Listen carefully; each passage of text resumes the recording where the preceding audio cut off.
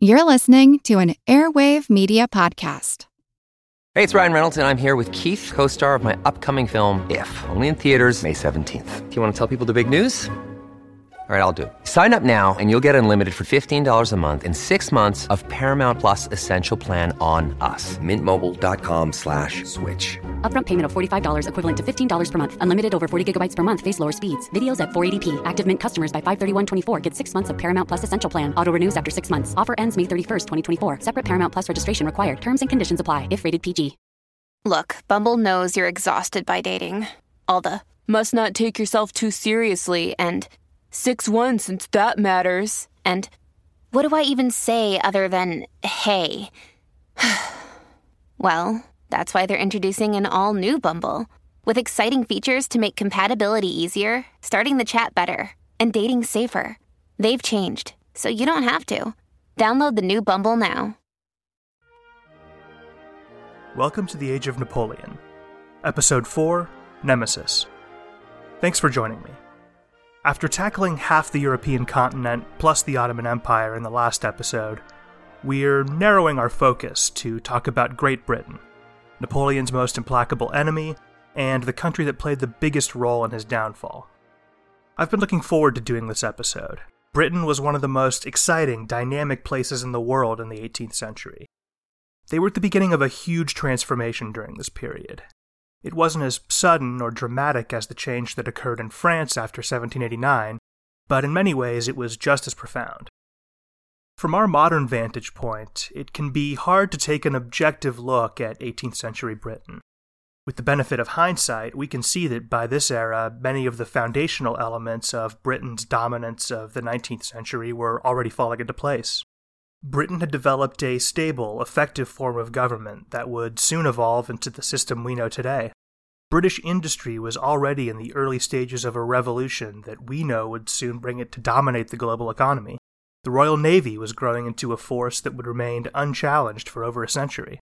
Britain was on the cusp of a golden age of global power. But that's only obvious in hindsight.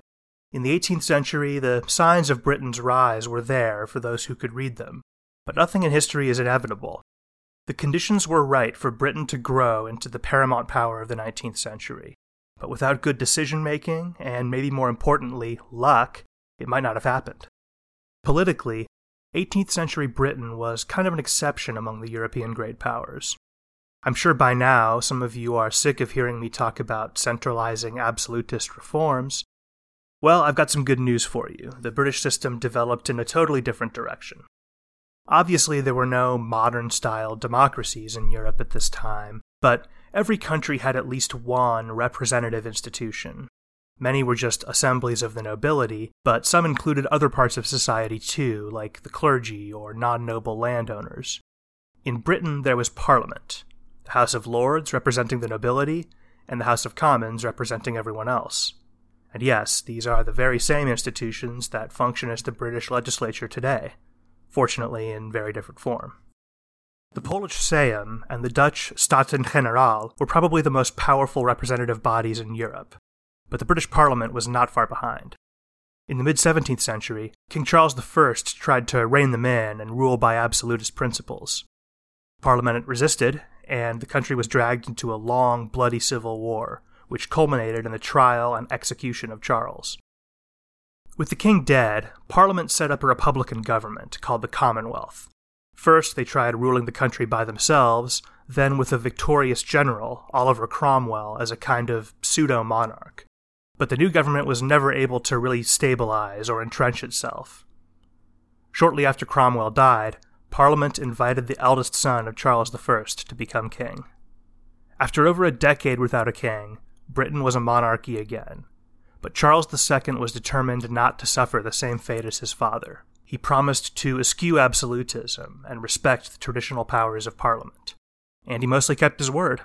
Political considerations aside, the new king was generally more interested in drinking and chasing women than governing, so the compromise suited him just fine. Unfortunately for the country, Charles II's successor, James II, had a much more difficult relationship with Parliament, in large part because he was a Catholic ruling over a mostly Protestant country. Many feared James would lead the country into absolutism and Catholicism, concepts that were very much entwined in the minds of many British people. Parliament launched a coup in 1688, putting James's daughter and her husband on the throne as co-rulers, Queen Mary II and William III. This event is known to history as the Glorious Revolution. Former King James II and his supporters would probably disagree.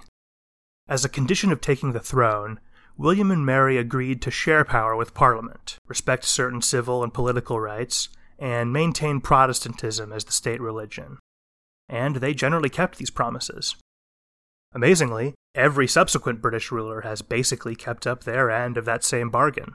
There would be plenty of push and pull between monarch and Parliament over the next 2 centuries of British history, but the basic framework of that compromise has remained. The British government did much to centralize, rationalize, and reform its administration over the course of the 18th century, but unlike the rest of Europe, this happened through collaboration between the monarchs and the Parliament, rather than being imposed by the monarch over the objections of the rest of the elite. Of course, no one in 1688 knew they were setting up a system that would only change gradually over the next 200-plus years.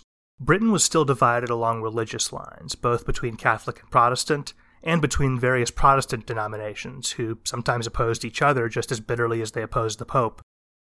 It was divided along national lines. Irish, Scots, English, and Welsh identities were already developing during the 18th century, and they've always been stronger than any united British identity. Most people were happy with Britain's mixed system of limited monarchy, but there were also political divisions. There were radicals who were inspired by the Enlightenment or nostalgic for the Republican Commonwealth and wanted to open up the elitist system to the common man. On the other side of the political spectrum, King James II did not take this so-called Glorious Revolution lying down. He fought a brief but bitter military campaign against William and Mary and set up a royal court in France in exile after his defeat. An underground movement in Britain continued to support James and his descendants. This movement included a lot of Catholics and was largely concentrated in his family's traditional heartland of Scotland. They were called Jacobites, after the Latin version of James. For decades after the Glorious Revolution, the British government was plagued by Jacobite plots and uprisings. The most serious challenge came in 1745, when King James II's grandson, popularly known as Bonnie Prince Charlie, smuggled himself into Scotland and raised an army to march on London. He had picked the right time to strike. France was willing to back a rebellion with money and with arms, and much of the British army was far away on the European mainland, fighting in another one of King Frederick the Great's wars. For a time, it looked like the prince really had a chance at returning his family to power, but eventually his non-professional, feudal-style army was worn down by government forces trained and equipped by modern methods. Bonnie Prince Charlie's rebellion was romanticized in later periods, but the Jacobite movement declined quickly after his defeat. The government's victory and subsequent crackdown on the Jacobites and their sympathizers proved it had become powerful and effective enough to handle even serious internal threats. So that would be the system of government throughout the Napoleonic Wars. A monarchy, but one in which the parliament had a great deal of power, and a degree of civil rights were granted to the population. But we shouldn't get ahead of ourselves here. This was definitely not a democracy. Members of Parliament certainly didn't think of themselves as representing the people, and if you look at how they were elected, it's clear why. Voting requirements varied from place to place, but generally political participation was restricted to property holders. Probably somewhere between 5 and 10% of the population could vote. Worse, seats were apportioned according to tradition, not population. There were constituencies called rotten boroughs, with only a tiny handful of voters, sometimes under a dozen, and they were booming cities of thousands with no representation of their own. Members of Parliament were not paid, which meant only men of independent means could afford to serve. Elections and parliamentary politics ran on corruption. Bribery wasn't just commonplace, it was completely endemic, part of the system, the lubrication that kept the machinery of government humming. Seats in the so-called rotten boroughs were sometimes openly auctioned off to the highest bidder. There was no secret ballot. Everyone in the district knew how everyone else voted, which often meant the local lord or some other powerful landowner called the shots.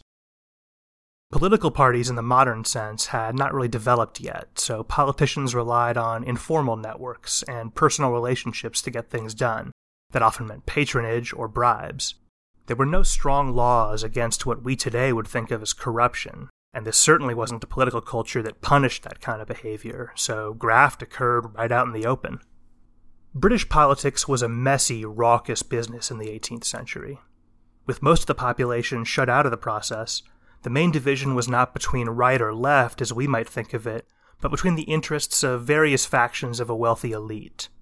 The merchants, bankers, and businessmen on one side, and the rural landowners and traditional aristocracy on the other.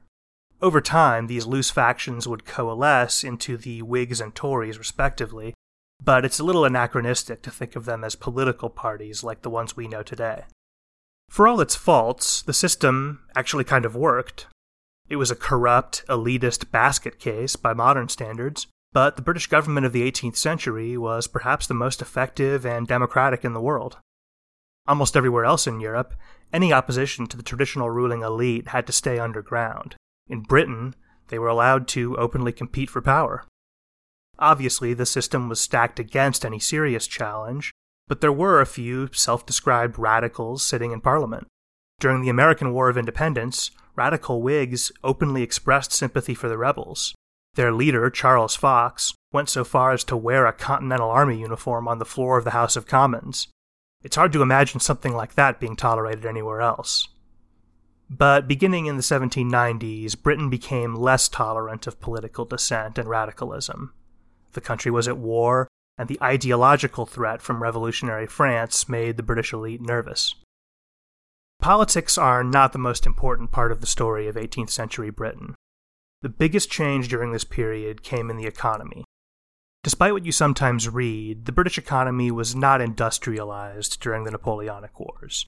The Industrial Revolution was still in a preliminary stage when the Battle of Waterloo was fought in 1815. Rudimentary steam engines had been invented, but they were mostly just used as water pumps. Railroads were still in the experimental stage. Most of the tiny number of operational lines in Britain ran only a few miles and used horsepower rather than coal and steam. The only industry that was really mechanized to any degree at this stage was textiles, and even then most production happened in small workshops or even family homes where the owner had invested in just a single machine. The power loom was the pinnacle of textile manufacturing technology around this time. About 2,500 of them existed in Britain during the Napoleonic Wars. There would be 10 times that many by the 1850s. This was the most modern industry in Britain, but clearly still traditional methods dominated. So when you think of British industry at this time, don't think of vast factories with thousands of workers, rail lines snaking across the landscape, smokestacks churning out smog that blackened whole cities. All of those stereotypical images of the Industrial Revolution, that's the world of the late 19th century. It will still be decades in the future when our story ends. But the building blocks that would make that world possible were starting to fall into place.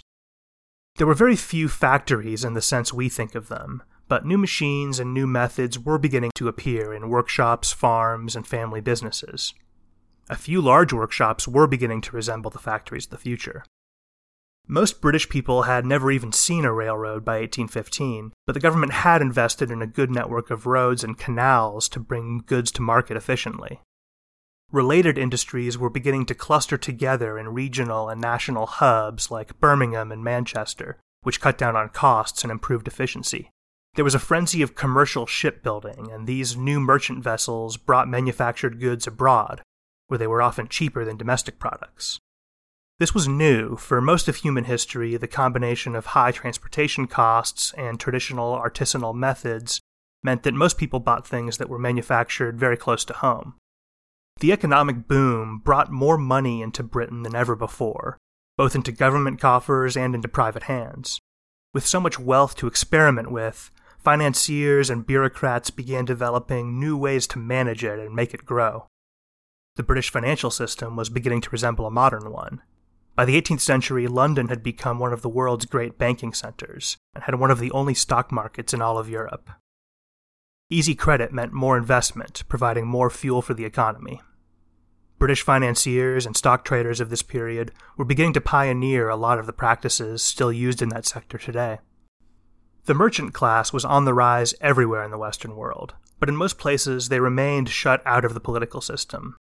This was not the case in Britain, and as a result, the British government, and even the aristocracy, began to take on some of the same commercial ethos that was growing in the private sector. Many within the British elite began to view businessmen and bankers as the class of people the government should be protecting and promoting rather than agricultural landowners. The government followed business in becoming more financially sophisticated. There was a central bank and more sophisticated types of bonds. As a result, the government was able to spend more money more effectively. To countries with more primitive financial systems, it seemed the British government had an endless fountain of money. This is how the British were able to do things like subsidize Prussia during Frederick the Great's wars while simultaneously funding their own war effort, or building up the Royal Navy into a force several times the size of its rivals. The government raised more money and was able to stretch every pound further. The British were beginning to grasp the fundamental calculus of the industrial era, that real power did not flow from guns, land, and noble titles, but from credit and commerce. As they always do, these major economic and political changes transformed all of society. New farming techniques led to an agricultural boom, and as the rural population grew and the need for farm labor decreased, people streamed into cities looking for work, and they often found it. Industry was prospering, and cheap labor was more fuel for the manufacturing boom. Life was hard for the urban poor. These growing cities were loud, crowded, unsanitary, dangerous places. If you were lucky enough to find a job, chances were good you'd work more than 12 hours a day, 6 days a week, and still barely make enough money to get by. Workers' rights were nearly non-existent, and labor unions were illegal. Under such conditions, in the city of London, for example, more people died than were born.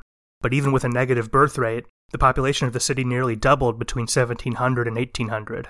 More than enough people were coming into the city from the countryside to compensate. And it wasn't all drudgery and death. Many common people did do well for themselves, or at least escaped a harder and less exciting life of rural poverty. City life could be brutal and dangerous for the average person, but it was also exciting and enriching.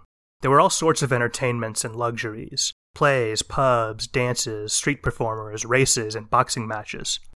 For the high-minded, there were educational opportunities in schools and libraries, newspapers and magazines to read, and lively coffee houses in which to discuss them. And there were new religious movements that catered to the spiritual needs of average people. On the sleazier side, there were also gin shops, bookies, brothels, and a thriving black market in underground pamphlets full of pornography or profane, seditious satire. This sure wasn't idyllic life in the green and pleasant fields of merry old England. It was loud, crude, fast-paced, and endlessly entertaining.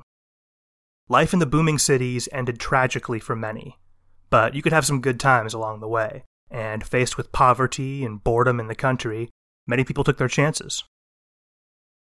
The great French Enlightenment writer Voltaire spent some time in England during the 1720s.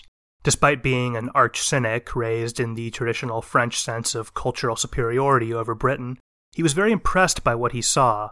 He came to like England and like the English. Voltaire believed what set Britain apart was the strong influence of the merchant classes, which made society as a whole more closely in line with their values and their interests. And I think he probably had a point. Britain had a much more pluralistic and open society than the one Voltaire had left behind in France. Religious minorities were allowed to practice with relative freedom. A degree of free expression was tolerated, which allowed a lively journalism and literary scene to develop. The British elite seemed more open to new ideas. Both the government and wealthy private individuals patronized the arts and sciences, and they were much more enthusiastic about and less threatened by the Enlightenment. King George III himself was a major financial contributor to one of the greatest projects of the British Enlightenment, Edward Gibbon's Decline and Fall of the Roman Empire, to which everyone involved in the study of history today owes a debt. But this wasn't some egalitarian utopia. An aristocratic title still carried a lot of weight, in government, in culture, and in everyday life. Society was becoming more commercially oriented and thus more meritocratic, But anyone without money or the ability and luck to distinguish themselves were still on the outside, and enjoyed in the fruits of Britain's prosperity only indirectly. Still, the country had moved further away from the old, rigid feudal system than almost any other society in Europe. There's an anecdote about Britain Voltaire wrote about, and I think it sums all of this up pretty well. During his stay in England, Voltaire learned that the Earl of Oxford, who was a very senior nobleman and major politician, had a younger brother who lived in the Ottoman Empire, where he worked in the import-export business. This totally blew Voltaire away. Most Frenchmen descended from that high level of nobility would consider it way too far beneath them to go live in some foreign country and participate in grubby business deals. Voltaire felt it showed how commerce was valued and respected in Britain in a way that it was not elsewhere in Europe. Voltaire wrote that the British believed, correctly in his eyes, that a man contributed more to society by working as a merchant than by living the traditional life of an aristocrat. Whether you agree with him on that or not, I think it's important to understand that worldview was something that set Britain apart. Britain had never looked stronger in economics or politics, but 18th century British diplomacy was a different story. By the middle of the century, Prussia was Britain's only major European ally. They fought together through the wars of Frederick the Great, but there was constant friction. The Prussians felt the British were holding back, not committing enough troops to fight on the European mainland, and being stingy with their promised financial support. The British resented having to spend so much money subsidizing Frederick's ambitions.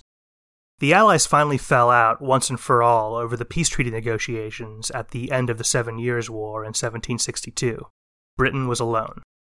France felt humiliated by the terms of the peace, and British diplomatic isolation represented an opportunity for revenge. When rebel forces in America began winning victories against the British Army, the French pounced. France, Spain, and later the Netherlands declared war on Britain in support of the rebel United States of America. Many other European powers joined in indirectly, giving financial and diplomatic support to the rebels. The Royal Navy was the biggest and best in the world, but against the combined forces of France, Spain, the Netherlands, and the new United States, it was incapable of simultaneously defending Britain from invasion, controlling the supply routes across the Atlantic, and supporting the Army's operations in America. Continuing the war was impossible, and Britain was forced to sue for peace and recognize the United States. The defeat stunned the British public. There was prosperity and stability at home, and the victory in the 7 Years' War was still fresh in people's minds. There had been a feeling of invincibility, and it was suddenly shattered by a humiliating defeat. The military had actually performed relatively well, but in a sense, the war had been lost by bad diplomacy and political missteps before it even started. You might compare it to the American defeat in Vietnam. The government and the military had made mistakes, to be sure, but the reason for defeat was that the whole war was a bad idea from the beginning. This was hard for people to wrap their heads around. They'd entered the war sure of victory. The enemy looked so much weaker, and the reasons for defeat were vague. It was a blow to national confidence. As always happens in the wake of such a defeat, the British government and military engaged in some self-reflection. Both improved in the long term, but it was a serious stumble. This was a bad time for British foreign policy, but it could have been worse. The loss of America stung, but the rest of the colonial empire remained intact and had actually expanded. Most importantly, they had stopped France from gaining control over any ports in the Low Countries. Before the invention of steam-powered ships, modern-day Belgium and the Netherlands were the best starting point for a theoretical invasion of Britain from Europe. Preventing France or any other hostile power from controlling this area was paramount to British security. The growth of British power wasn't just about peaceful commerce and tolerance. There was a dark side. For entire nations of people, Britain's rise mostly brought suffering, tyranny, and death. British merchants dominated the African slave trade and operated many of the biggest markets for slaves, the plantation colonies in the Caribbean. This was a system of almost unimaginable cruelty. For many slaves in the New World, particularly in the Caribbean, life was comparable to that of inmates in a Nazi concentration camp. Over the course of the 18th century, slavery actually became more brutal and routinized, and the racial caste system that dehumanized black people and denied them the material and social benefits of the wider society grew stricter and more entrenched. Nothing about the British Empire seems tolerant or progressive from this point of view. We must not forget that although British prosperity was built in part on the ingenuity of businessmen and inventors, it was also built on the backs of their victims. This is also the period in which the British became the main power in India. Most of their control was indirect and informal at this point. Britain exercised power through the East India Company, a private corporation, and through Indian rulers who were technically just allies of the British, but in practice were subordinate to British ambassadors and advisors.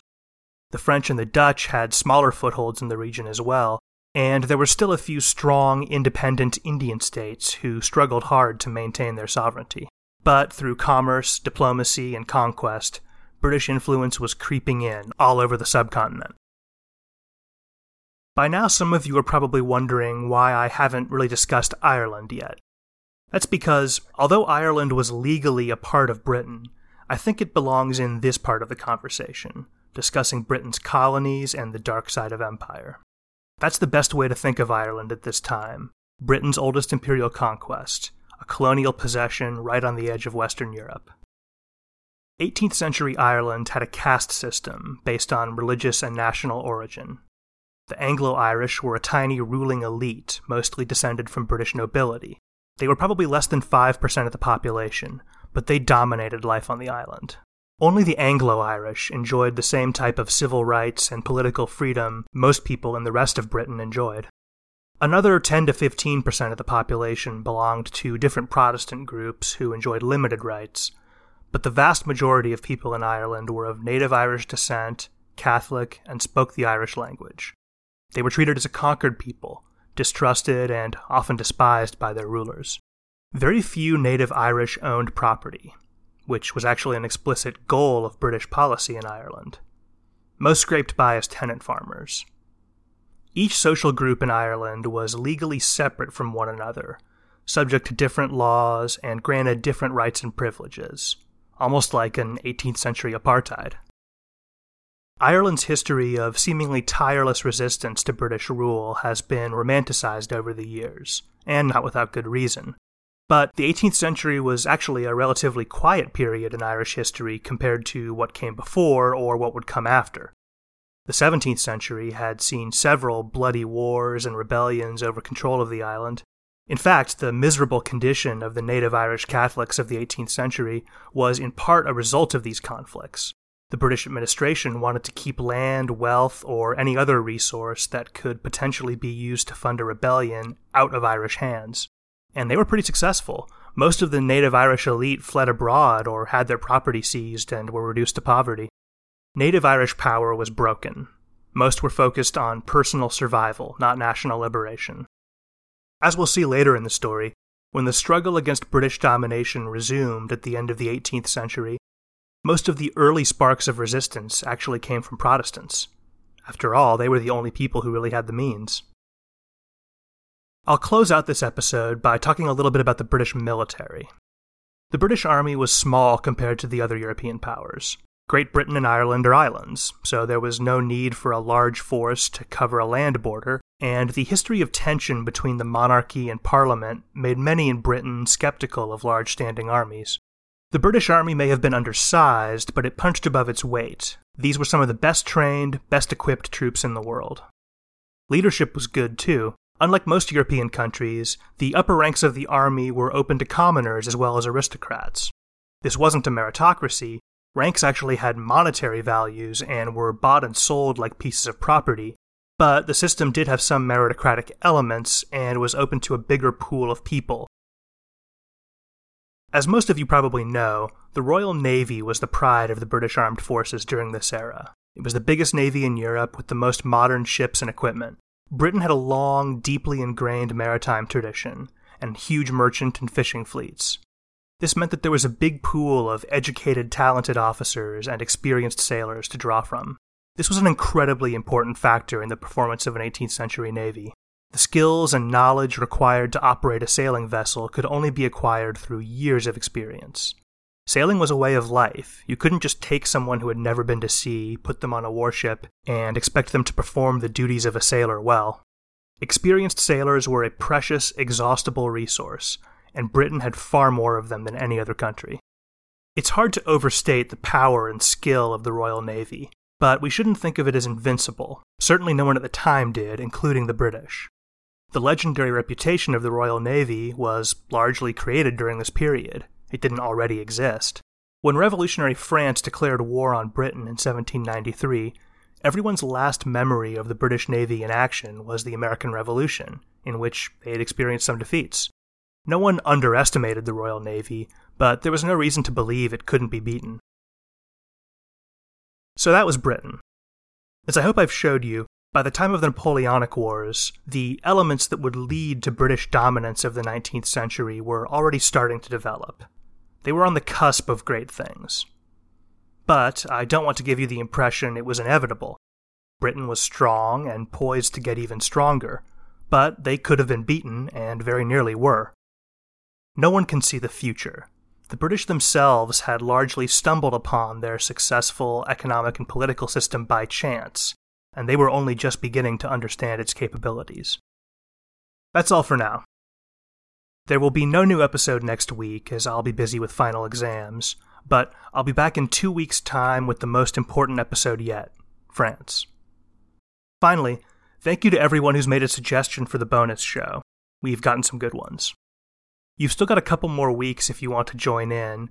Just chip into the fundraiser at patreon.com/ageofnapoleon and you'll receive a submission form. Well, that's it. Thanks for joining me.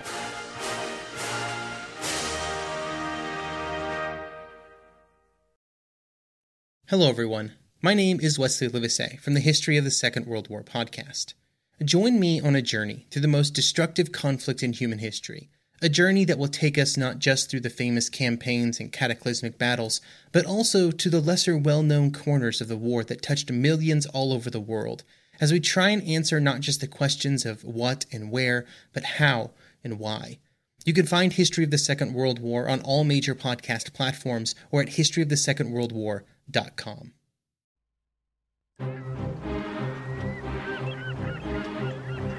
Hello, this is Matt from the Explorers Podcast. I want to invite you to join me on the voyages and journeys of the most famous explorers in the history of the world. These are the thrilling and captivating stories of Magellan, Shackleton, Lewis and Clark, and so many other famous and not so famous adventurers from throughout history. Go to explorerspodcast.com or just look us up on your podcast app. That's the Explorers Podcast.